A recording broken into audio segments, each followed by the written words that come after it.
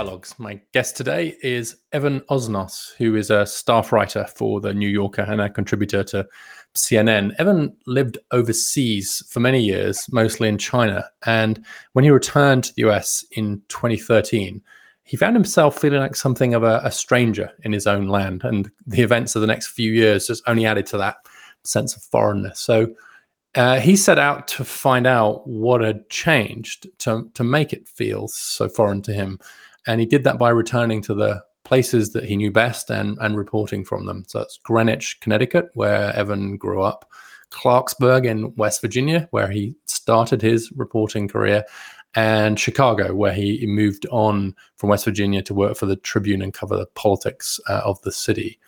And the result of that work is his new book, Wildland: The Making of America's Fury, which is already a New York Times bestseller and being heaped with critical acclaim.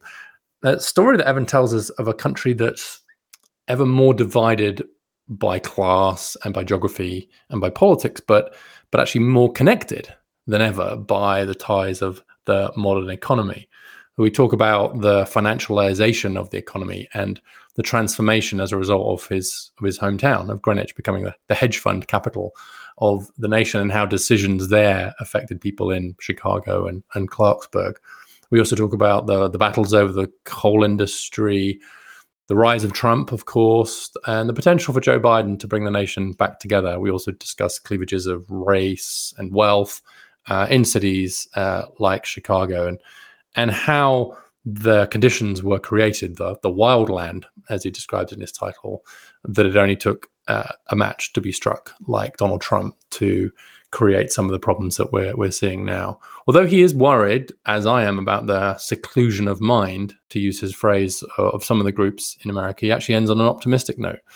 He thinks that the pandemic has demonstrated that whether we like it or not, that we're all in this together, and that will create some momentum for change.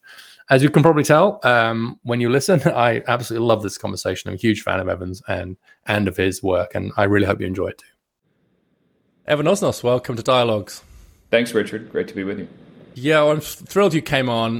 Loved your book. Let's get all the praise out of the way at the beginning so that we can spend the remaining 59 minutes. We can use it for praise if you want. That's no, fine. I think it's early just to get it out of the way. That was fast. That didn't take very long, I noticed. No, it's just getting going. I mean, it's just, it's very richly reported, beautifully written. Just, almost on every page, there was just another moment where I learned something, or I was moved by a story, and so on. The way you've constructed the book is by going to some places that and you've worked in: Clarksburg, West Virginia, Chicago, and where you grew up, Greenwich. And we'll talk about each of those. But you tell stories of people in those places over time, and what that tells us about the state of our society and each other.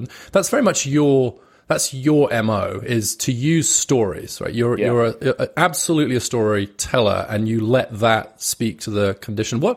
You started as a cub reporter. There are many directions you could have gone in with your writing, right? What do you think was the thing that made you this sort of anthropologist, frankly, in your writing? Yeah, I think part of it is I did actually at various points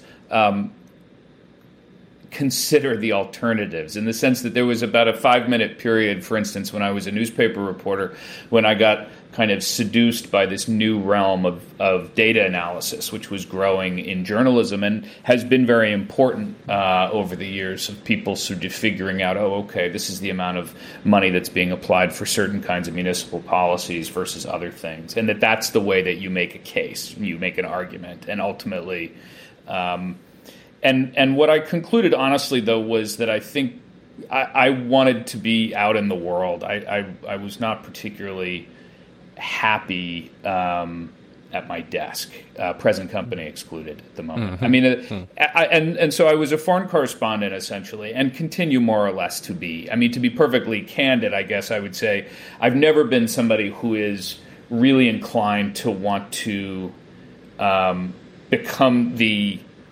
become dominant in the Washington journalism game. I don't really see that particular world of I think there should be kind of term limits, actually, on doing this kind of journalism in Washington. And that's a fault. I will announce that actually as a fault, that I think there is a bit of a skittering attention span. I mean, my attention span tends to be 8-year blocks, but there are people who are capable of sustaining one focus on Washington or on another place for 30 years, 40 years, and I think that can be valuable. I don't think it's really where I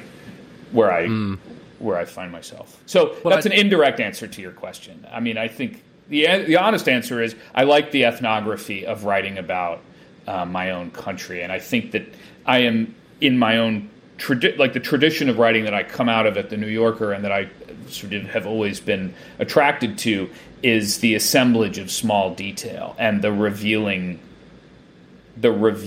almost the smaller the better. I mean, if somebody's wristwatch tells you how they think about the world, then that's satisfying as a reader to me. And I find that more satisfying than me braying in the first sentence of the story about what I think, even if I might bray in my own way later. Yeah, it makes me think about that book, the Elizabeth Halkett, what's her name? Courage Halkett, I think, is The Sum of Small Things. Right. And Which I think that's quite a good summary. Now, you recommended to me at one point along the way, Richard, not to betray our cheek by jowl. Well, really? This is because evidently you recommended to everybody. But no, you did recommend it. And did you read it? Did you read it?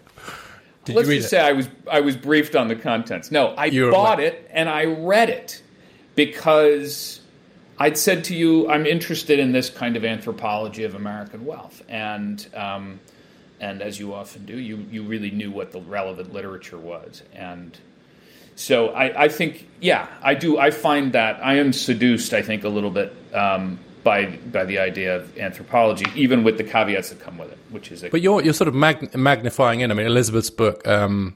And I'm saying Elizabeth because I can't remember her second name, not because I know her, but you've got it on your shelf, so I've got it on my shelf somewhere. But she has that great story about kind of rich people cutting the labels out of their expensive dresses so the housekeepers don't see it. And it's the same with you, comparing the watches that the guys at Goldman Sachs wear or whatever. What I think you do is you sort of drill into a detail and then you pan out, right? So there's this sort of, you have this great moment where you talk about how someone had to sell their house in Chicago and because they'd just gone underwater after the financial crisis, and then you just like in one bare sentence say, he sold the house for $65,000. Someone came along, bought it cheaply, made some renovations, and sold it a few weeks for $265,000. And that's all your sentence says, actually. But it's but it's that sort of moment, and then you pan out, and then you have your seasoning of social science, and then you talk about inequality and so on. But there's just enough sort of social science in there to contextualize the detail. I'm unnerved by the fact that you've zeroed in on what is sort of the secret hidden technology of New Yorker writing, and so I will now, because you've gotten close enough, I feel the need to announce it, which is that if you can, the coin of the realm in that kind of nonfiction, at least as far as I'm concerned, is to get so close to the point of saying what it is that you're trying to say that you never have to put it quite so explicitly. And so take that as an example, and I love that you zeroed in on that. That's a case in which I describe how this family lost their house, and so on, and that eventually somebody bought it, put in a little bit of renovation, flipped it on the market, sold it for $250,000. And what I was really saying is, and there, dear reader, is how the conveyor belt of wealth is interrupted for a family like that. Why it is that family never, not just now, but also reaching back generations, has ever been able to accumulate anything approximating inheritable wealth. And why that means that they are then at such a compounded disadvantage from everybody else. And if I wrote that, then an editor of a certain kind would have snipped that out and said, you don't, my dear dad, for instance, who was an editor for a long time and a publisher, sometimes says, and he may have said this to me when I was young, and maybe that's how I internalized it, but that if you draw the horse well enough, you don't have to write horse beneath it. Yeah, well, that's actually, now that I think about the way you write, that's a perfect description of it. But then you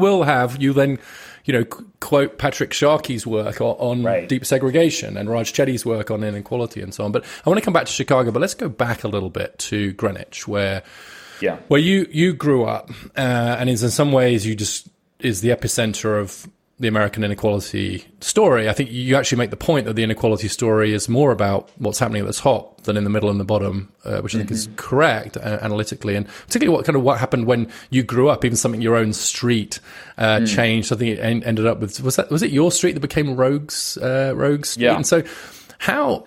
It's a big part of your book. I think you describe very honestly the way that that's changed. But can you just sort of do the sketch version of how, particularly when you came back? So it's worth saying you kind of came back and did a kind of, sure, what the fuck has happened. And part of that was going back to your hometown. So how is the Greenwich that you found different to the Greenwich that you knew? Well, it's a place that has been more or less since the Industrial Revolution and the sort of end of the 19th century has been rich, and it's been part of what I would sort of think of as kind of the engine room of American capitalism. And so at various points along the way, you've been able to draw some lessons of what that tells you about American wealth. So for instance, at a certain point, the fortunes that were being made in Greenwich around the turn of the early 20th century were industrial fortunes. The guy who was the first person to commercialize the mattress and made mattresses available for middle-class people instead of just rich people. Fast forward to the beginning of the 21st century, and something else had happened, which was fascinating, which was that the financial revolution, which had sort of grown out from Wall Street and had continued to build, had landed in Greenwich because of a couple of specific reasons. One, the internet allowed financiers to move outside of New York City. Two, tax rates in Connecticut were very advantageous, so people were living there if they could. And then, and it was also a boom time in alternative investments like hedge funds and private equity, partly because the dot-com bubble had burst, interest rates were low after 9/11. It was sort of the perfect combination of qualities to create this moment in which you had this tremendous profusion of financial wealth, and I use that word specifically in Greenwich. And the reason I think it's interesting and sort of subtle to point out is, look, when I was a kid there, it's a preposterously great place to be a kid. I mean, I'm going to these incredible public schools as a kid, the kind of public school that has a water polo team, an electron microscope. I mean, just an extraordinary set of advantages. And yet at the same time, when I was a kid, it was also a place that had, teachers could live in town. There were people who were, if we're looking at the statistics, you would see that there was just, and I know I have to bracket this within yes, we're still talking about the 1% of Americans, but even within that 1%, there was some range. And one of the things that happened over the course of the first 20 years of this century was that it became increasingly homogenized and sort of sterilized as a financial capital. It became known as the hedge fund capital of the world. I mean, in empirical terms, Richard, there was a rating done in 2004 of the 25 largest hedge fund managers in America who had made on average $207 million in the previous year, and not cumulative, just 1 year. And 10 of the 25 were either living or working in this one town. That fascinated me. And I wanted to understand what was the impact on things like values, on norms, on how people perceived wealth and responsibility and citizenship and politics. And those were the things that I was kind of wandering off into. You tell a great story of that transformation within Greenwich that you know very, and as an emblem of the financialization of the American economy. But one of the questions I had for you is, what's wrong with wealth, right? One level, it's because you're not just talking about there's more money, but it's almost like it's a different kind of money, right? And it seems to me that you can have different problems with wealth, and people do have different problems with wealth, right? They can have a moral objection, which is it's just morally wrong for some people to have that much money when other people don't have very much. There's a political objection, which is it's wrong to have that much money if you can then use that money to alter politics in your favor, which is more of a campaign finance type argument. Yep. There's also an aesthetic problem with certain kinds of money. It's how they spend it. And you talk about someone who builds a house as big as the Taj Mahal and so on. And there was parts of me that's running like there's can be an undercurrent almost of snobbery to this discussion too. It's like it was fine to be incredibly rich as long as you hid it well. Right. The classic, the British royal family drive around in beat up old Volvos, right? And British aristocrats know that the really rich ones are the ones that look poor. And sometimes when you talk about what it was like under the Bushes and what it's like now, it's like the nouveau riche came in and they just built ghastly big houses. So where do you position your what makes you uncomfortable about the wealth? Is it the morality? Is it the politics? Is it the size of their houses? What is it? What's wrong with wealth? It's actually the aesthetics doesn't bother me in the slightest. I mean, I actually think of that as sort of a return to the mean because, at the beginning of the 20th century, actually, people were building things that were even more gonzo than they are now. I mean, they were building these, what were essentially mansions modeled on the old European estates. And it was a more explicit attempt, actually, to try to generate American aristocracy. What I think I find interesting, and from my perspective, it's not that I think it's if you were assembling your menu of options, it wasn't really number one that caught my attention. It was partly number two about the effect on politics, but actually the biggest one is one that perhaps that you didn't identify specifically, which is that I think it produces a form of seclusion. A seclusion of the mind, a segregation of the mind. That this is, and I will lean a bit on Michael Sandel's work about what he's called the skyboxification of American life, in which there is this way in which you can tailor your experience so that you become utterly protected from the injury of awareness of anybody who is too far beyond your conception of the system as you've experienced it. Meaning, if you think the system is meritocratic and is more or less delivering capital where it should go, you can actually build your life now, almost physically and certainly in experiential terms, to avoid anything that contradicts that. And I was struck by that because I don't have any illusions that in the olden days that the Bush family weren't saying terrible things about the proles. That's just how it works. But what I think is interesting is when you actually look at the political attitudes that Prescott Bush, who was the father of a president and the grandfather of a president, he was the senator from the state of Connecticut, and he was also essentially the leading politician from Greenwich, Connecticut. In the 1950s, he stood for certain ideas, like the idea that taxation is a necessary feature of a functioning political commons, that if you have more wealth, you should expect to pay more. Those kinds of things he was not a Bolshevik, but he was also in many ways he was not. He was fairly typical. And what I was struck by is that today, I'm going to give you just a real example. Is that there was a candidate for governor from Greenwich in 2013 named Thomas Foley, who has done well as a private equity executive. He has a collection of classic cars. He has 2 British fighter jets. He lives in a house that the local paper described as resembling the Hogwarts castle. And when the reporters asked him to produce his tax return, he showed that he had paid $673 in federal tax the previous year, because of, as he described it, investment losses and alimony payments. That is a difference from Prescott Bush. And in a sense, you have to kind of recognize that or there's no way to describe any change over time. Yeah, and it's interesting how the relationship between the shift in norms and policy and politics, how you tease out the causality there is something I kind of think about a lot. Because on the one hand, you've got this, I agree with this sort of segregation fact, right, which is just there's a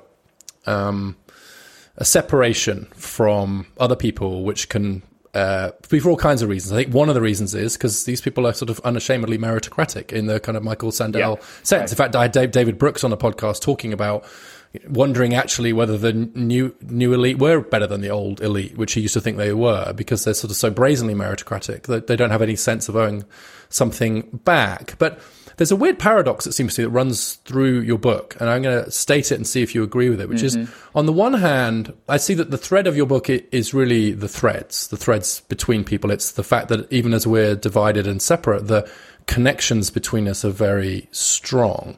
And we can draw a couple of those out, maybe, between decisions made by people who live in Greenwich and what that means for people who live on the south side of Chicago, like the homeowner. And I might just add one thing to say: they're diabolically strong. They're not strong in any sort of sentimental sense. But anyway, go on. That they are.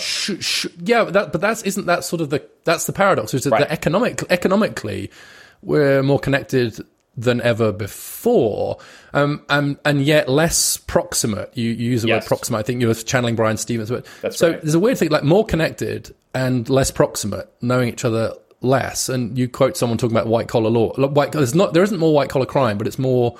Is this guy Soltis, I think? Yes. More psychological distance. So is that yes. Is that a fair summary of the paradox here? No, that's an elegant description of what I find to be the most exciting sort of feature of this, is that we are distanced, we are apart in a whole range of ways, almost down to the level of biology. I mean, one of the things I describe in the book is how radical the differences are between living in one place and living in another, to the point that the life expectancy differences are almost 2 decades. I mean, and yet we share an economic system in which somebody living in Greenwich can make a series of investment decisions, quite minor decisions, actually. They're not even the kinds of things that would constitute a huge play, and that can have profound cascading effects on a set of companies in West Virginia, which then has effects on how those workers regard the fairness, justice, and legitimacy of the American political system. And I tell this story in through individual lives in specific terms because I think that's the way to make it vibrant. But in my mind, there's sort of one moment in there that drives this home, which is that there's a coal miner who I quote in West Virginia who says to me at one point, talking about the rise in CEO salaries, compensation, he says, have you ever met anybody who is worth 400 or 500 other men? Because I haven't. And I thought that was like his own, it was quite a poignant way of capturing his bewilderment and rage at the scale of the difference. And I think this gets to one of the things that underlies your reading of the book that is very important, which is, to what degree are things worse or better or than they are in the past? And one of the things that I really believe is that when differences become so vast, they become not just differences of degree, but differences of kind, and that it changes in a deep way how the system functions or doesn't function. And so when the average CEO of a public company goes from making 28 times a frontline worker to making 280 times, that is more than just we've lost a bit of our balance here. That's actually, we've entered into a different phase of how the physics of the economy are working. Yeah, I think that's right. I also think that it's good to go back to this culture, politics, policy combination a bit. You talk about policy choices, but my basic presumption is that culture precedes politics and politics precedes policy. And so whilst it's true that you saw deregulation of Wall Street, which allowed for some of the financial stuff that you talk about very well, but I'm struck by that actually really jumped out at me as well, that idea of worth, because it's really getting at this idea of merit. And the truth is that the sort of modern meritocrats would say, well, I must be worth that because that's what the market's giving me. And so if you assume that the market's operating efficiently and meritocratically, then they're right. Amartya Sen has this great line where he says the trouble with meritocracy is the winners always get to determine what counts as merit. But it comes to this culture point, like there's nothing to stop German CEOs paying themselves 435 times more than German workers. They just don't. Yeah. There's no law in Germany. So they just don't, and they wouldn't occur to it. So it is almost like a normative problem before it's a policy problem. And that's why I actually, I sort of look at the policy questions and I say, partly because that's not new ground for me. It's not, meaning it's not new ground that I can contribute. What I actually find most interesting is exactly that. It's the normative questions. It's the cultural questions. What is it in Greenwich that changed in the way that people talk to one another about wealth, in the way that one imagines their relationship to the state. And this is not to say that I think that, everything was peachy in the old days. And I should say here, one of the things I never actually say in the book explicitly, but kind of runs through my mind, is my family is this bit of a mix. On my mother's side, it's WASPs who moved to Greenwich. On my father's side, we're Jewish, and Greenwich had a long tradition of anti-Semitism, some of which I mention in the book.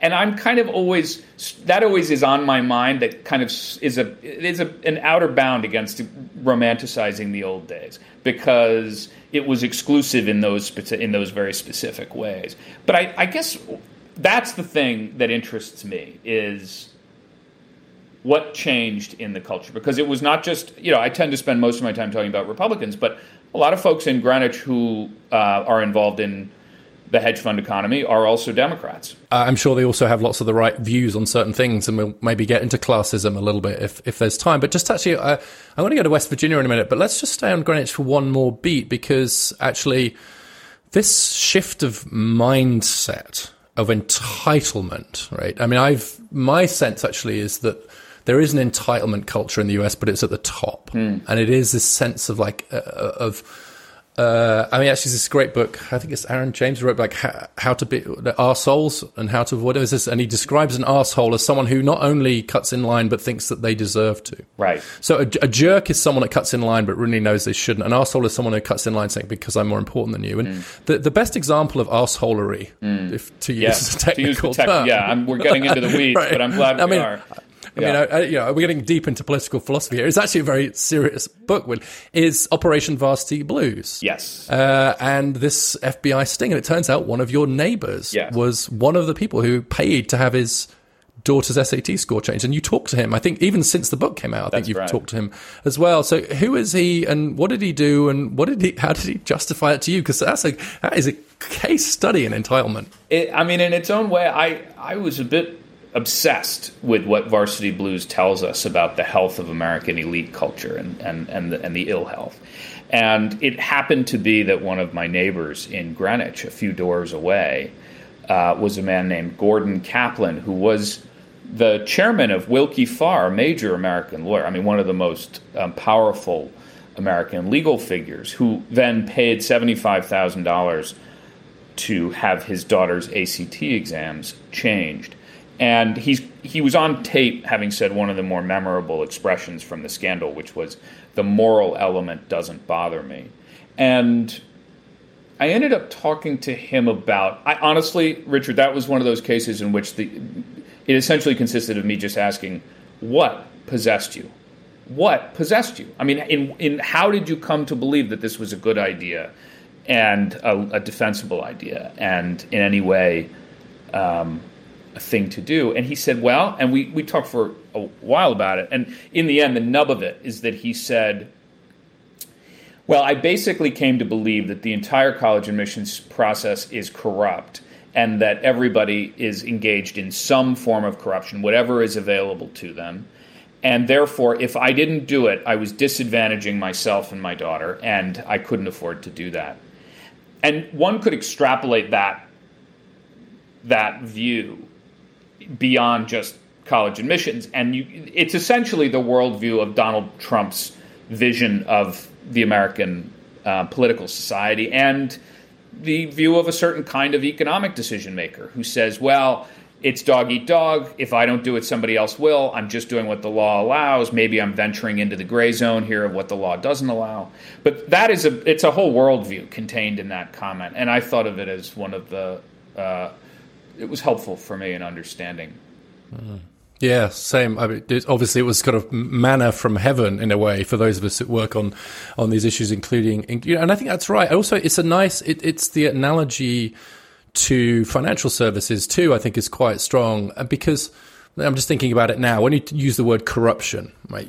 There's a technical definition of corruption, right? Is this corrupt? Was that insider trading or not? Right? And there's a line. The line is defined by the law. And what the Operation Varsity Blues people did was to cross that line. They're quite right. The whole admissions process is corrupt. It's deeply corrupt. And so you have but it's a corrupt culture. And then somewhere in the middle of that corrupt culture, there's a line which says this is a line you can't go past. Everything up to that line is okay, but that's a deeper kind of corruption. Well, and this gets also to the earlier point about trying to track change over time. And I was struck that there's somebody who I mentioned in the book named John Bogle, who was a great financier. He created Vanguard Group. He's considered one of the fathers of mutual funds, and he was in the finance business for 50 years. And he said at one point, shortly before he died, he said, there were things when I came into this business that you just simply wouldn't do, not because they weren't legal, you just wouldn't do them, and now everybody does them. And the reason I mention that is, you could interpret that and say, well, that's just either he's being naive or he's somehow trying to romanticize the past, but he has no incentive to do either, actually. And he was not a naive person. But I think he's actually identifying, and I heard this from many others, that there really has been a degree to which the system, it was not that the system wasn't working, it was that the system, and this has now become a cliche as a concept in other realms, but that the system was working exactly as intended. And that what had happened was people became so good at the system in whatever way you want to define that, whether it's college admissions or investing or using your influence to affect policy outcomes, that the effects became so pronounced that they produced all of these mutant impacts on American life. And that's what I find kind of fascinating. And I've actually interested from this is, for the writers out there, I had a fascinating kind of round and round with my editor. I was trying to conceptualize this. And what I ended up describing was something in the book I call honing the edges, where people were able to hone the edges of their various systems in a way that allowed the winners to keep winning. And that becomes sort of one of the fight. That's one of the things you see in Varsity Blues, but you see elsewhere. For a long time, I'd been trying to describe that as sort of the optimization, that people had optimized all these different systems. And he kept coming back to me and saying, that's not going to work. People don't understand what you're trying to say. So I am now, now that I've been let out of the pen, I'm going to try it out here. And it's not really very effective either. But that concept, Richard, is sort of the thing that I saw over and over again, which was that it was not that the systems were broken. It was that the systems were being used to a sort of terrible beauty. Yeah, and that I think comes through very strongly. And if a different kind of book might have talked about virtue and civic virtue and so on too. And I do think one of the potential dangers with regulation is that it can, in some ways, come to substitute for a normative culture. And so it can come to be, so is this allowed? Is this within the rules rather than is this right? Now, I also think that that's not, in the end, a very good argument against regulation. And to some extent, once you get to a certain point, you need more and more regulation. But I do worry a little bit about that. It's like, do we end up leaning too hard on financial regulation, say, rather than on some sense of an ethos of what's, just isn't done? Well, I guess, there is always there's a feedback loop too, which is that regulations are in some sense a stimulus to our behavior and also a reflection of our behavior. And we read them as such, meaning like if the rules say that I cannot call up a researcher who is working on a drug trial and pay that man money to tell me what the results are before that's publicly available. If the law says that's insider trading, I actually won't do it as often. Some people will, and I tell stories in the book of people who do precisely that. But I sort of find one of the interesting conclusions that somebody reaches is that the way that those lines are drawn are, they have the illusion of permanence, but are in fact, they are features of a time and a sensibility. There was no law against bribing foreign officials until the Foreign Corrupt Practices Act in the mid-1970s, which is now one of the most frequently prosecuted white-collar crimes in America. So, but I don't see that as an argument against regulation so much as I say that I actually think that in some cases, particularly when people are resorting to the law as a defense for immoral conduct, that you have to then make the law a leading indicator rather than a lagging indicator.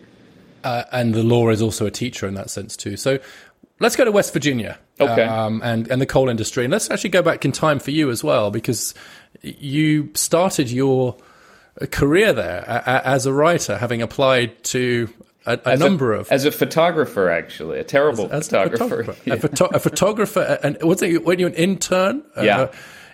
So how did you get the job? And then how did it feel to go there? Because you'd been at Greenwich and then college and then to there. How did it... did you like being there? Do you still think of it as a place of affection? I loved it, actually. And I came to it in a quirky way, which is that I was an undergraduate. I'd done a lot of work in photography and filmmaking. I'd sort of gotten very interested in documentary work. Particularly, there's a tradition of great documentary photography in the South that goes back to people like Walker Evans, who did Let Us Now Praise Famous Men with James Agee. And I was kind of deep in the romance of this kind of work. And so when I was getting to the end of college, I applied for jobs, internships as a photographer at little newspapers were all over the South, but actually also all the way up to Homer, Alaska. And I only got one offer. I really shouldn't. I really can't emphasize enough just how inferior my work was, but I did get one offer. And to their credit, they said, you can come. And it's the Clarksburg Exponent Telegram, which was just this fantastically ambitious little newspaper in a town of 16,000 people in northern West Virginia. And I mean, Richard, it's kind of glorious to remember they had two newspapers that were published every day in this little town on the press right there in the building, cranking out this thing. And part of the reason why newspapers have this great tradition in West Virginia is because the roads are so bad that you could never deliver a newspaper very far. As a result, just about every 20 miles there was a new newspaper. And so there was this, and I glory in some of that history of this stuff. But I went to West Virginia then, so as I was 22 years old, and it got under my skin. It really is a place that is fascinating. It's the only state in the Union that was created by seceding from the Confederacy and joining the Union. I mean, it is maddeningly independent and hard to predict sometimes. And so if you go back over looking at its political history, its economic history, it's full of strange turns that makes it persistently. And I find myself going back to it over and over again over the years. I mean, on September 11th, 2001, I was at that point a newspaper reporter at the Chicago Tribune, but I was on my way to Clarksburg, West Virginia, to do a story when the planes hit the towers, and I ended up rerouting and going back, and essentially it rerouted the next decade of my life, and I ended up overseas. But so when I came back to the U.S., I was pretty determined to get down to West Virginia and understand what was happening politically. You have this. I think you point this out in the book that one of the COVID slogans out of West Virginia was social distancing since 1863, which I think was just like a perfect encapsulation of that spirit. And I agree with a lot of what you've said about it. But in terms of like obviously the coal industry is huge, and the politics of that remain huge. And that I don't want to get it. I'm not really wanting to get into any of the day-to-day politics here. I'm much more interested in how you think the financialization of the US economy changed the lives of coal miners, many of whom you have spent a lot of time with coal miners themselves, also with environmental activists, with young political activists. I mean, you tell this kind of very rich story. And actually, now that I know more about your background, it makes sense to me that your storytelling is so visual. You've just switched to painting your pictures or taking your pictures with words rather than with imagery. But you actually have a nice adage from here, which is I think from the college, is the company gets the profits, the miners get the shaft. Yeah, right. Good. So that's an old adage. Yeah, that's not new. So what's different? So, coal miners have always been screwed shafted. Yeah, and. Right. That one of the things that I found really important, that was sort of one of those moments of discovery in this process, was realizing that there are moments of change in the story of the decline and fall of the coal industry, and that it matters how it failed. That's actually meaning it has political implications, whether it fails, and I'll explain it briefly, which is for a long time, basically, the coal industry didn't have much relationship, actually, to Wall Street. It was not an attractive industry. It was very dirty, had a lot of problems. It had union contracts that made it very hard to buy and sell companies. And then right around the beginning of this century, partly because of the growth of alternative investments, things like private equity and hedge funds, they began to look at coal as an option. And there was a theory for a while that the growth of Asia was going to supercharged demand for coal. Places like West Virginia would be the big winners, and off you'd go. So you saw them buy, either in some cases, they took companies public, they consolidated a lot of companies, or they would buy into companies themselves. And that bet was wrong in a lot of cases, partly because there was coal elsewhere, or the wrong kind of coal in West Virginia. The point was that these companies began to fail quite precipitously. And I mean, really, I think to a degree that people outside don't fully appreciate. Take Boone County, West Virginia, a single county, 58% of the jobs vanished in 5 years. And what's fascinating to me about that is, Richard, I think of this in terms of the experience for people caught up in it, which is that it's not just that you lose your job, it's that you then, if you're the male breadwinner in a house, and those tends to be oftentimes very sort of traditional family structures in some places, you are suddenly competing for your new job against your child or your grandchild. When you're looking for new work. And I think, and we can talk about this, there is this ideal of somebody just picking up and all of a sudden, I'll just become a home healthcare aide. Well, no, I won't, because it injures everything I imagine about myself and my place in the community. I mean, there is this reluctance to do that. And so, to tie it back to Wall Street, one of the things that people were very aware of was that there were financiers far away, kind of over the political horizon and the literal horizon, places like Greenwich and Manhattan, where they were making choices that were accelerating the bankruptcies, or at least making it. They were literally going into bankruptcy court and asking the courts to relieve them of their liabilities for healthcare and pension commitments. And so for the people on the receiving end of this, the workers, it was like insult to injury. They suddenly felt as if this was just, they couldn't quite believe that this was getting that much worse. And there were these letters. The way I got tuned into this was that there was this, in one particular case of a coal company called Patriot Coal, the miners' union encouraged workers to write letters to the court explaining why they did not think that the company should be allowed to escape its pension and healthcare liabilities. And the letters should someday go into the Smithsonian, because they are in their own way like the sort of precancerous cells of Trumpism. This was now long before Trump came to power, but they were describing the feeling that the quote-unquote system was abandoning them, and that nobody was listening to them, and that nobody was giving them what they deserved, and that they had lived, as they would describe it, noble lives of labor, and that there was nothing for them at the end. And so I remember asking that I mentioned earlier, the coal miner David Efa, and I said to him, essentially, look, weren't you always getting screwed by your management? Why is this any different? And he said the difference was that in the olden days, meaning the 1950s and 60s, when he got into this, he got into it in the 60s. He said, at least we had strikes all the time. He was involved in a bunch of them. But one of the differences was we at least knew that that management, the investors, and the workers were roughly facing the same direction. So if the coal company failed, everybody would get damaged. And what was different now was that they were sort of facing different directions. The incentives had changed in a deep way, so that you could actually, you could make a bad bet, you could bear no financial responsibility ultimately for your own bad bet as an investor, and you could carry on. And meanwhile, the workers would end up on the wrong end of things. And so that, I think, sorry for that very long answer to that question, but I think you hit on the core of it, which is how you are ultimately rendered obsolete by the economy, and the body language associated with that matters. Yes. Matters. Yes, it's not. I completely agree. It's not just the what; it's the how, and that's so. In this case, the what was different too, because the bankruptcy laws allowed them to strip out some of those liabilities. And I agree with some of those.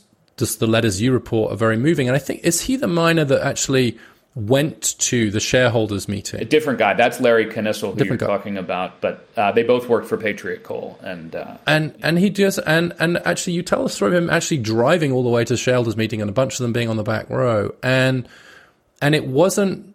I think, if I remember it correctly, it's what really stung wasn't that so they stood up, made their case about their health insurance and so on, their pensions.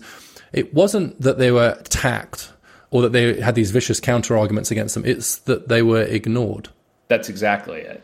I mean, in a way, he goes there, he screws up all of his gumption to go to the shareholders meeting. He waits his turn. He gets up. He's going to tear them apart.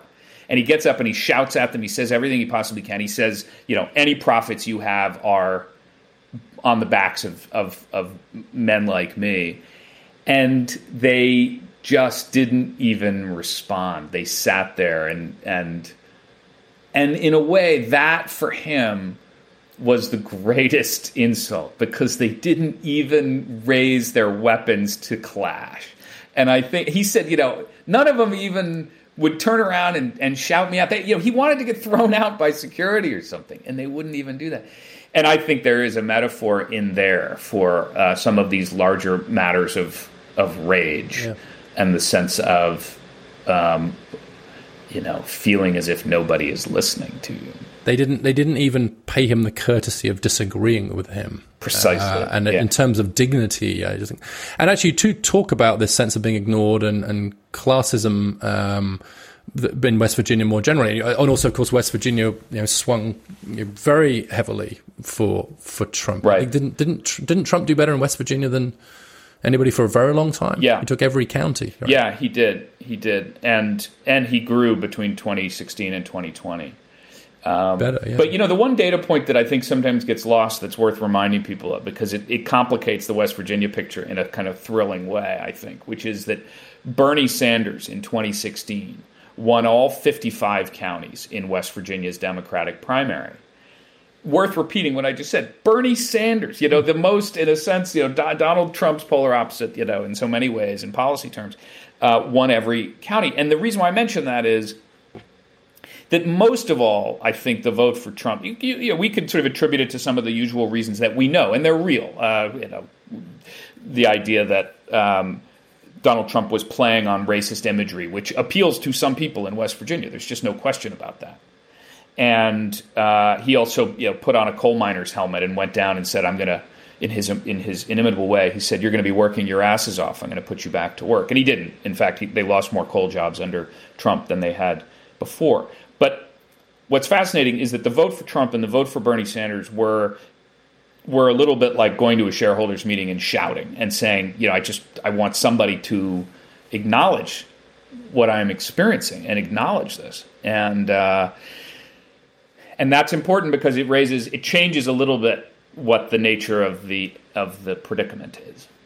It makes it, it makes it much more complicated, I think, in a way that's useful. And it makes it more about class. Yeah. It doesn't, as you say, it doesn't take race away at all. But I think it does mean that as this issue of class, and you talk about classism, you talk about Joan Williams' work, and you quote some other people talking about this, and how actually on the left, there's been real kind of move to understand the need for equality of various kinds, but not the same attention paid to the white working class. And so that is why Obama's line about clinging to their guns, it become a source of great pride. It's why the deplorables thing from Hillary was just sort of weaponized so brilliantly by Bannon and others into this sense of looking down on people. And I think that's right, and I think you're right. But do you think that's changed? I mean, the fact that Trump did better in 2020, even though right, so he won in 2016, more coal jobs got lost. Yeah,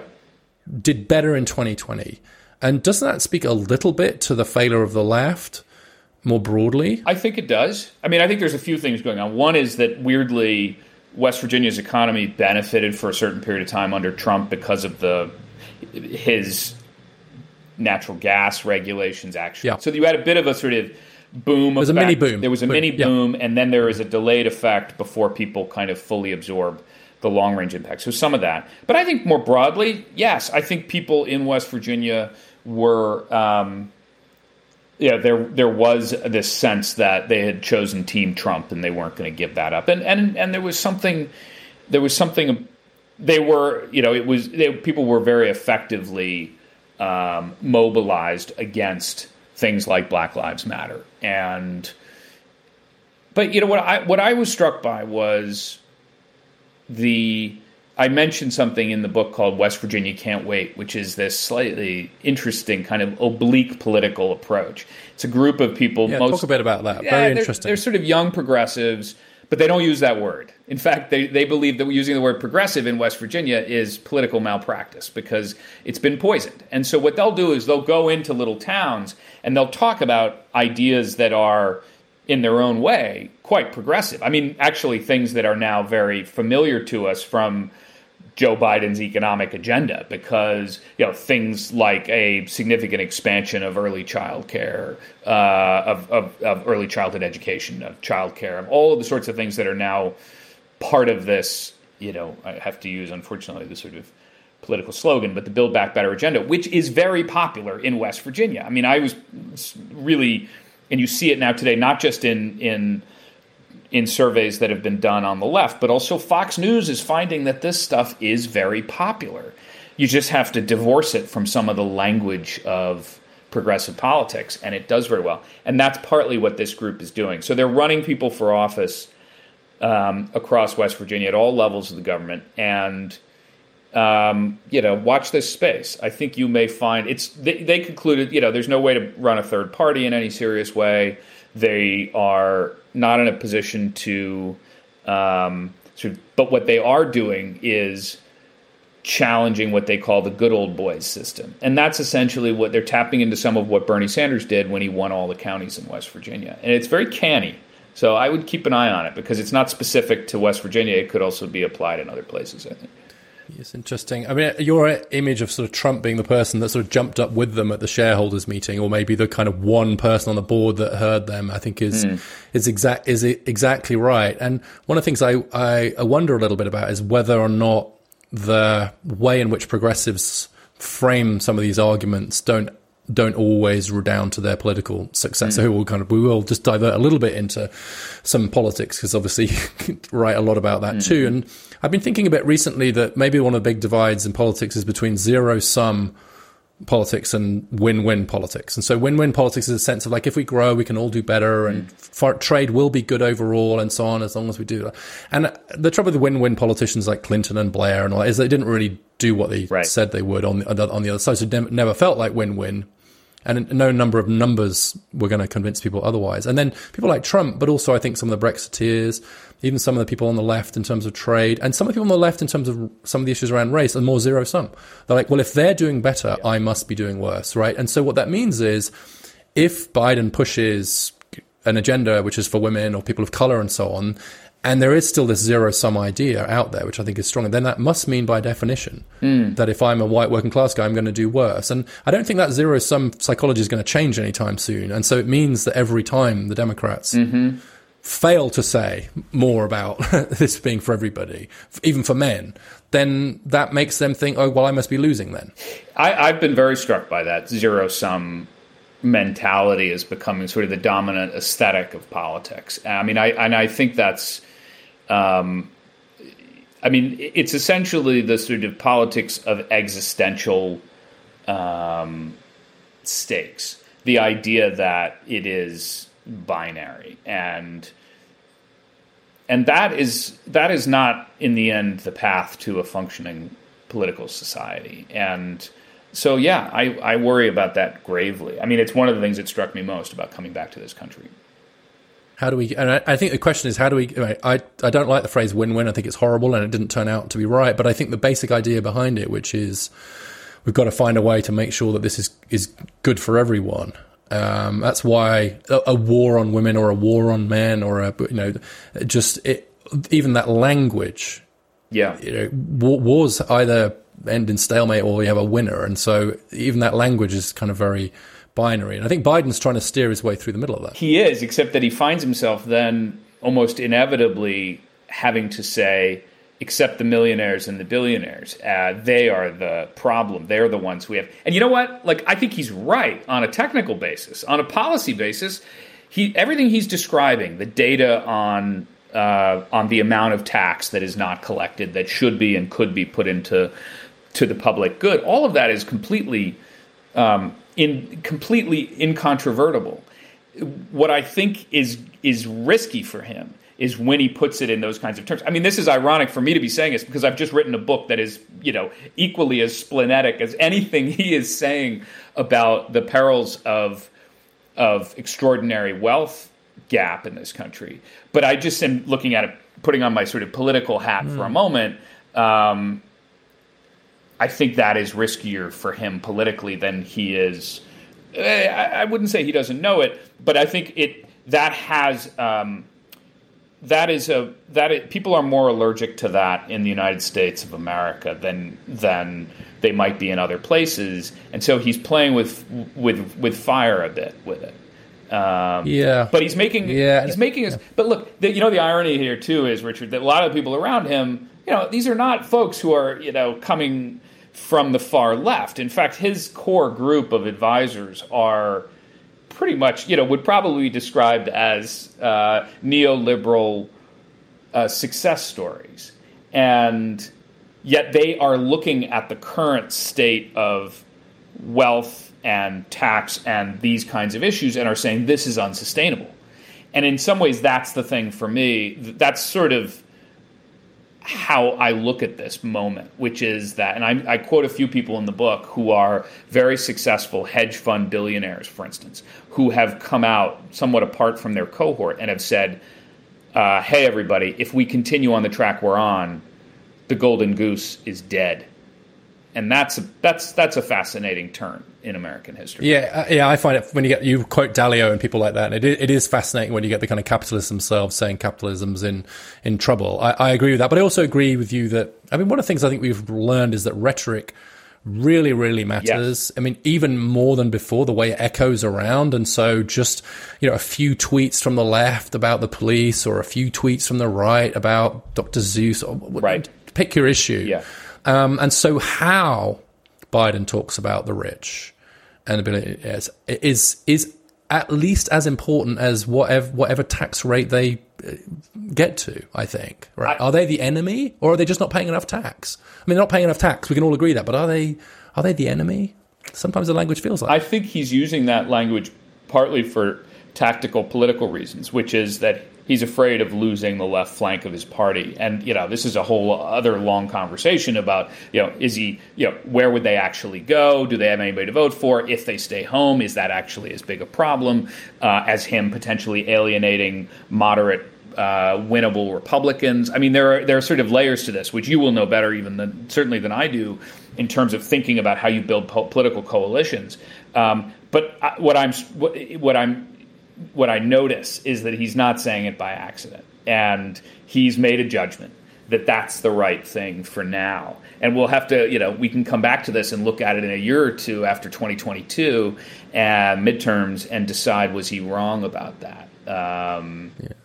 Yeah, interesting. Well, you're kind to say I might know more about it, but I've only advised one political party in my life, and they lost 90% of their seats at the following election. In America, though, that would give you an extraordinary platform on which to build your consultancy. So good luck. That'll be a big success. My phone has not been ringing off the hook since that election. But let's go briefly to Chicago, just in some of the time we've got left, and then I'll push you on your optimism at the end. But so Chicago, first of all, you went to Chicago, right? Was that your next job from Clarksburg? It was. So tell us about that transition, and what was the promotion that took you to Chicago, and did you like Chicago as much as West Virginia? Yeah, I was. My family's originally from Chicago, and I sort of had always assumed I would end up there, and in fact I did. I mean, I got what was essentially another internship in Chicago at the Chicago Tribune as a reporter, and it was a kind of one thing led to another, led to a job as a baby reporter on the Metro desk, and then eventually to being a national correspondent and a foreign correspondent. I was there at the Chicago Tribune for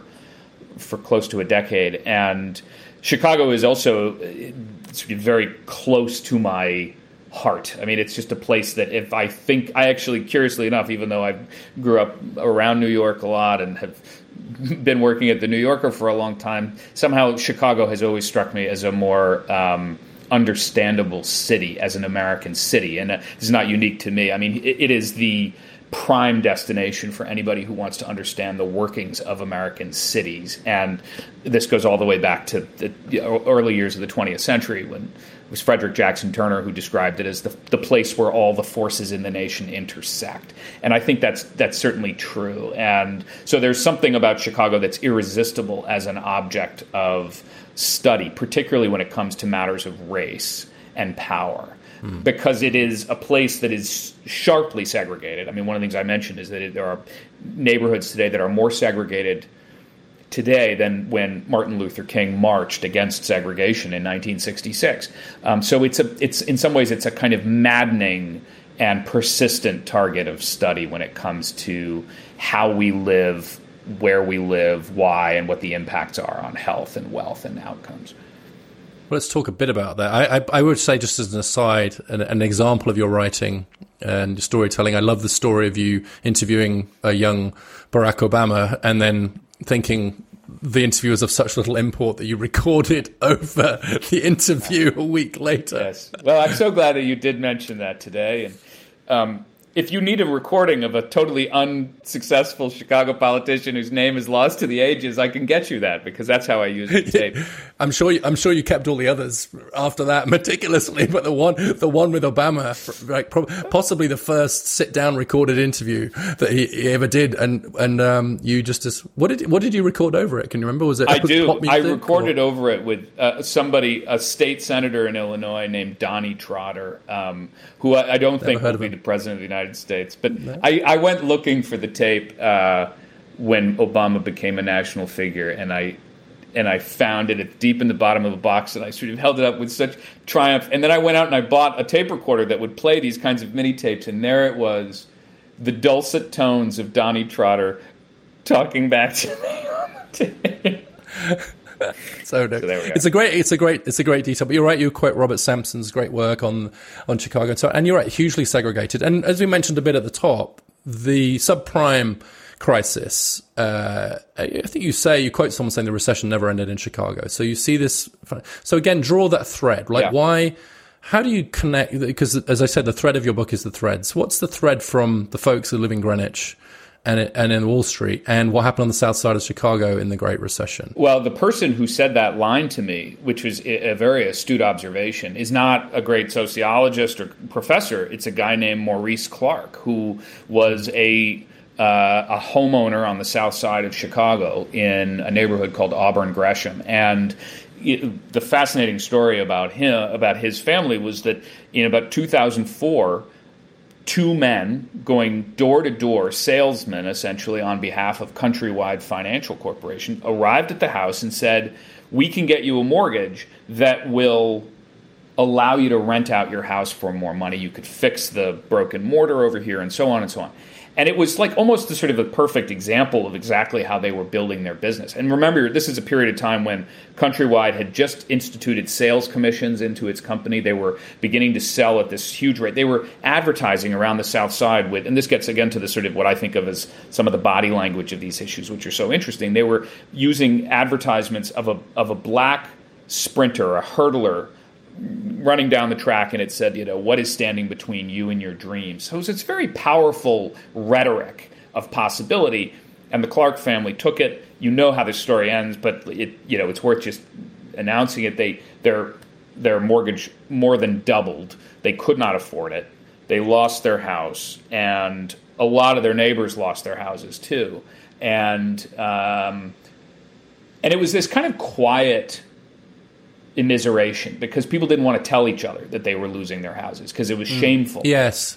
You said when he came out and started talking about it, everyone came up to him and that was said, "Me too." It was like only when he showed up at a church basement for a kind of financial clinic did he realize, oh my God, everybody on the block is in this situation. So there was something what connected it to me, which was sort of extraordinary, was when I began to realize, okay, the ideologists behind the subprime mortgage crisis were some of the bank presidents and traders in places like Greenwich, and not just generically places, but actually places like Greenwich. So I mentioned in the book a couple of people like the chairman and CEO of Lehman Brothers, Dick Fuld, who had made about $300 million in the 7 years leading up to the financial crisis, lived in Greenwich, as did Chuck Prince, chairman and CEO of Citibank, which received the largest bailout in American history, lived in Greenwich. And so I just couldn't get beyond. I mean, there's a certain narcissism, I suppose, in the structure of this book that I just found myself struck by how these two places in my life that are coexisting within a single political community could be on such completely, radically different ends of a transaction, and that the effects could be not just specific to the people involved, but to the generations that will follow, the generations whose names we don't even know yet. And I was very struck by that Maurice Clark's son, Jeremiah, who I saw in his crib and have sort of watched over the last few years as he's gotten older, has no access to that kind of wealth that could have been delivered by a house that would have been passed down through the family. And that is, in a narrow way, a story of injustice. Yeah, well, if you look, I mean, the numbers nationally were that the recession essentially wiped out black wealth. There wasn't that much, and it wiped it out. And if you look at the maps of the areas that got hit, I mean, the more affluent places and the whiter places they stood still for a while. Yep. Right? Which was, of course, had people furious that their expensive house wasn't becoming more valuable every year. But it didn't lose that much ground. Whereas the predominantly black neighborhoods, you're right, were absolutely devastated and still haven't recovered. No, I think net worth is the thing that we don't talk enough about. If in Washington D.C., where I live, I mean, in when I came back in 2013, the median white household had a net worth that was 81 times the size of the net worth of a median black household. 81 times. And I think, it was something like on the order of $280,000 versus something like $3,500. I mean, it was just an extraordinary separate cosmos of financial experience. And I don't think you can have a real conversation about the economy unless you acknowledge that. I completely agree. And I think part of the problem with the politics is that income inequality has risen, but wealth inequality has risen much more. And it has all of these strategic implications and intergenerational ones that you've talked about. But I think you end on a reasonably positive note in the book. I think it would be kind of fair to say, which is you argue that the pandemic might have helped with this and that these threads connecting us have become more visible to people. You suggest maybe the fever's broken a little bit on the right. I don't know if I would go quite that far on that. Okay. What I would say, here's what I would say, which is there is a degree of the places where I am optimistic is in the idea that you can't change what you can't see. And that is a point that was made to me actually by somebody who went to prison and came out in this narrative, and I won't tell how he came to that judgment. But that idea of essentially the sort of the flamboyance of the problem as a part of getting towards some kind of solution, I think is meaningful. That things were so grotesque, as demonstrated by the pandemic, the inequities of the kind we're talking about, that it became harder for people who might want to avoid politics to pay no attention. And that's different than saying we're cheerfully on the path to recovery, because I don't see that at all. In fact, and you and I have had enough conversations for you to know I am sort of grave to the point of probably a little bit unbearable about some of these things. That I worry that is really that these underlying factors are so much deeper than Donald Trump, that the experience of saying, well, we got him out, that was good news, that is a fantasy, and that it's actually the underlying issues. It's the things that made him possible as a politician at all, some of which remain unaddressed.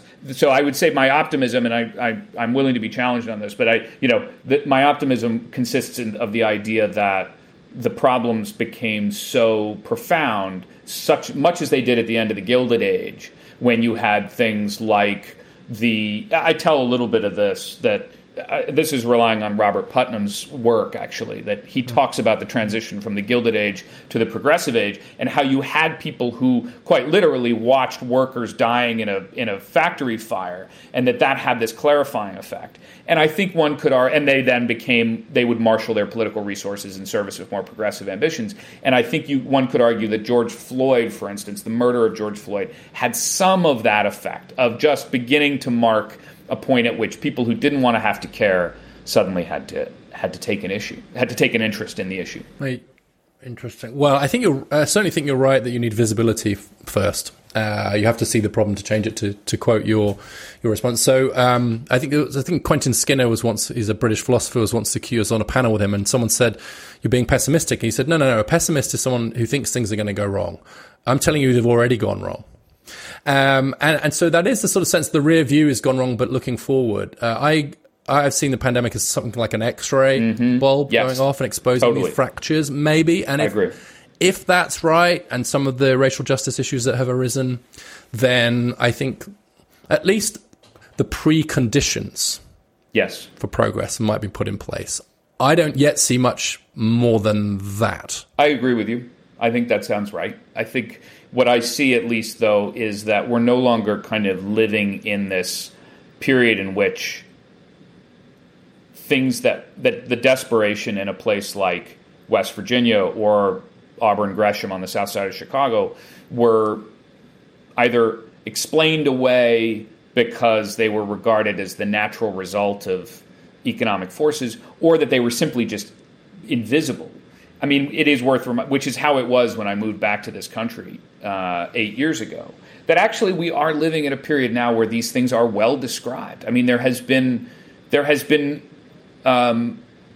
present company excluded, there has been really great writing, for instance, about both of those kinds of communities over the last 8 years. And there's begun to be, and this I will credit to Richard Reeves, the kind of books like Dream Hoarders that have begun to describe how elites are a part of the problem. That is a literature that wasn't yet in existence 8 years ago when I kind of began to open my eyes to this stuff. And that is its own way a kind of first step towards talking about it as a policy change. Well, you've done your own public service of description in this book, Evan. The book is called, again, Wildland, The Making of America's Fury. It is, as I said at the beginning, richly reported. It's novelistically gripping, as well as important. It does say, there's a thing as a historical novel. I mean, there's a social science novel, or a sort of political, then it has that novelistic feel to it because the characters are so vivid whilst obviously being authoritative as well. So it really was, Thank you. I mean, just as a piece of writing, really just triumphantly successful. And I know you well enough for you to know how much it hurts me to say that. So you are, well, that's why I'm going to carry it with me. And Richard, thank you for that. It means a lot to me coming from you, and having a chance to talk about it is really is wonderful. So thanks for the invitation. Thanks again for coming on.